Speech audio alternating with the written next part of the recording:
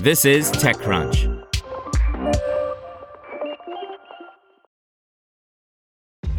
This episode is brought to you by ShipStation. You know, some things take a lot of work, like sending little robots to far-off distant planets. And just as that's challenging, so too is running a successful e-commerce business, especially when there's so much to do.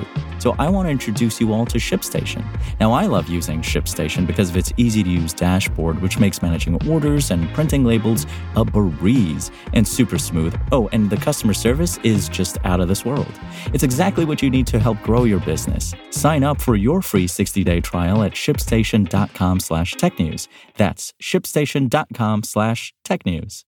OpenAI buffs safety team and gives board veto power on risky AI by Devin Caldaway.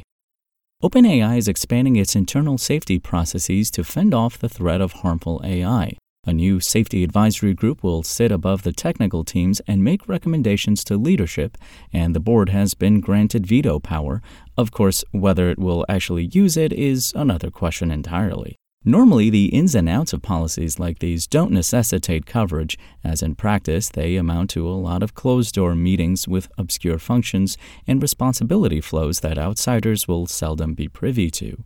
Though that's likely also true in this case, the recent leadership fracas and evolving AI risk discussion warrant taking a look at how the world's leading AI development company is approaching safety considerations. In a new document and blog post, OpenAI discusses their updated preparedness framework, which one imagines got a bit of a retool after November's shakeup that removed the board's two most decelerationist members, Ilya Sutskever, still at the company in a somewhat changed role, and Helen Toner, totally gone. The main purpose of the update appears to be to show a clear path for identifying, analyzing, and deciding what to do about catastrophic risks inherent to models they are developing, as they define it.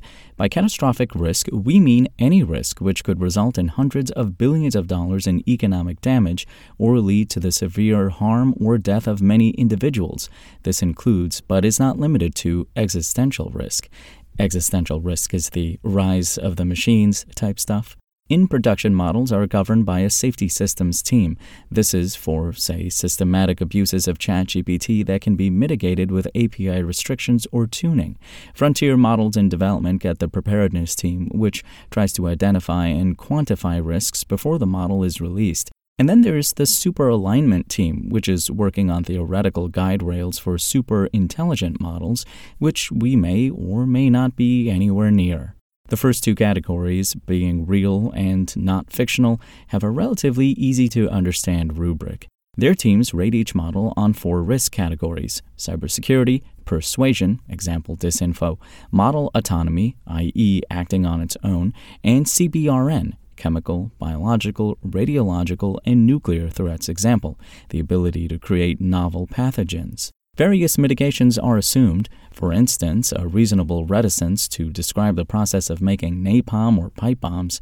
After taking into account known mitigations, if a model is still evaluated as having a high risk, it cannot be deployed, and if a model has any critical risks, it will not be developed further. These risk levels are actually documented in the framework, in case you were wondering if they are to be left to the discretion of some engineer or product manager. For example, in the cybersecurity section, which is the most practical of them, it is a medium risk to increase the productivity of operators on key cyber operation tasks by a certain factor. A high-risk model, on the other hand, would identify and develop proofs of concept for high-value exploits against hardened targets without human intervention. Critical is model can devise and execute end-to-end novel strategies for cyber attacks against hardened targets, given only a high-level desired goal. Obviously, we don't want that out there, though it would sell for quite a sum. I've asked OpenAI for more information on how these categories are defined and refined. For instance, if a new risk like photorealistic fake video of people goes under persuasion or a new category, and will update this post if I hear back. So only medium and high risks are to be tolerated one way or another, but the people making those models aren't necessarily the best ones to evaluate them and make recommendations. For that reason, OpenAI is making a cross-functional safety advisory group that will sit on top of the technical side, reviewing the BaFin's reports and making recommendations inclusive of a higher vantage. Hopefully, they say this will uncover some unknown unknowns, though by their nature those are fairly difficult to catch.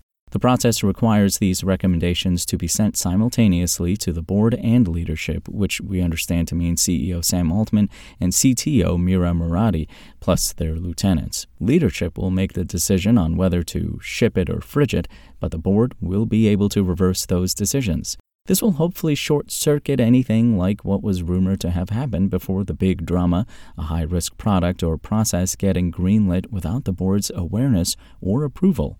Of course, the result of said drama was the sidelining of two of the more critical voices and the appointment of some money-minded guys, Brett Taylor and Larry Summers, who are sharp but not AI experts by a long shot.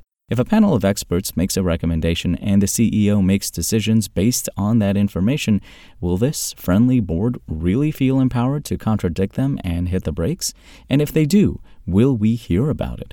Transparency is not really addressed outside a promise that OpenAI will solicit audits from independent third parties. Say a model is developed that warrants a critical risk category. OpenAI hasn't been shy about tooting its horn about this kind of thing in the past, talking about how wildly powerful their models are to the point where they decline to release them is great advertising. But do we have any kind of guarantee this will happen if the risks are so real and OpenAI is so concerned about them? Maybe it's a bad idea, but either way, it isn't really mentioned. To hear everything you need to know about the week's top stories in tech from the people who wrote them, check out the TechCrunch podcast, hosted by me, TechCrunch managing editor Daryl Etherington. Each week we go in-depth on 2 or 3 of the week's top stories from in and around the startup ecosystem, and I'll be joined by the TechCrunch experts who covered them. They tell us why the news is so important and what they think matters most to you, our listeners, whether you're just interested in tech or that's where you make your living. New episodes drop every Saturday morning, so be sure to subscribe to the TechCrunch podcast wherever you listen to podcasts.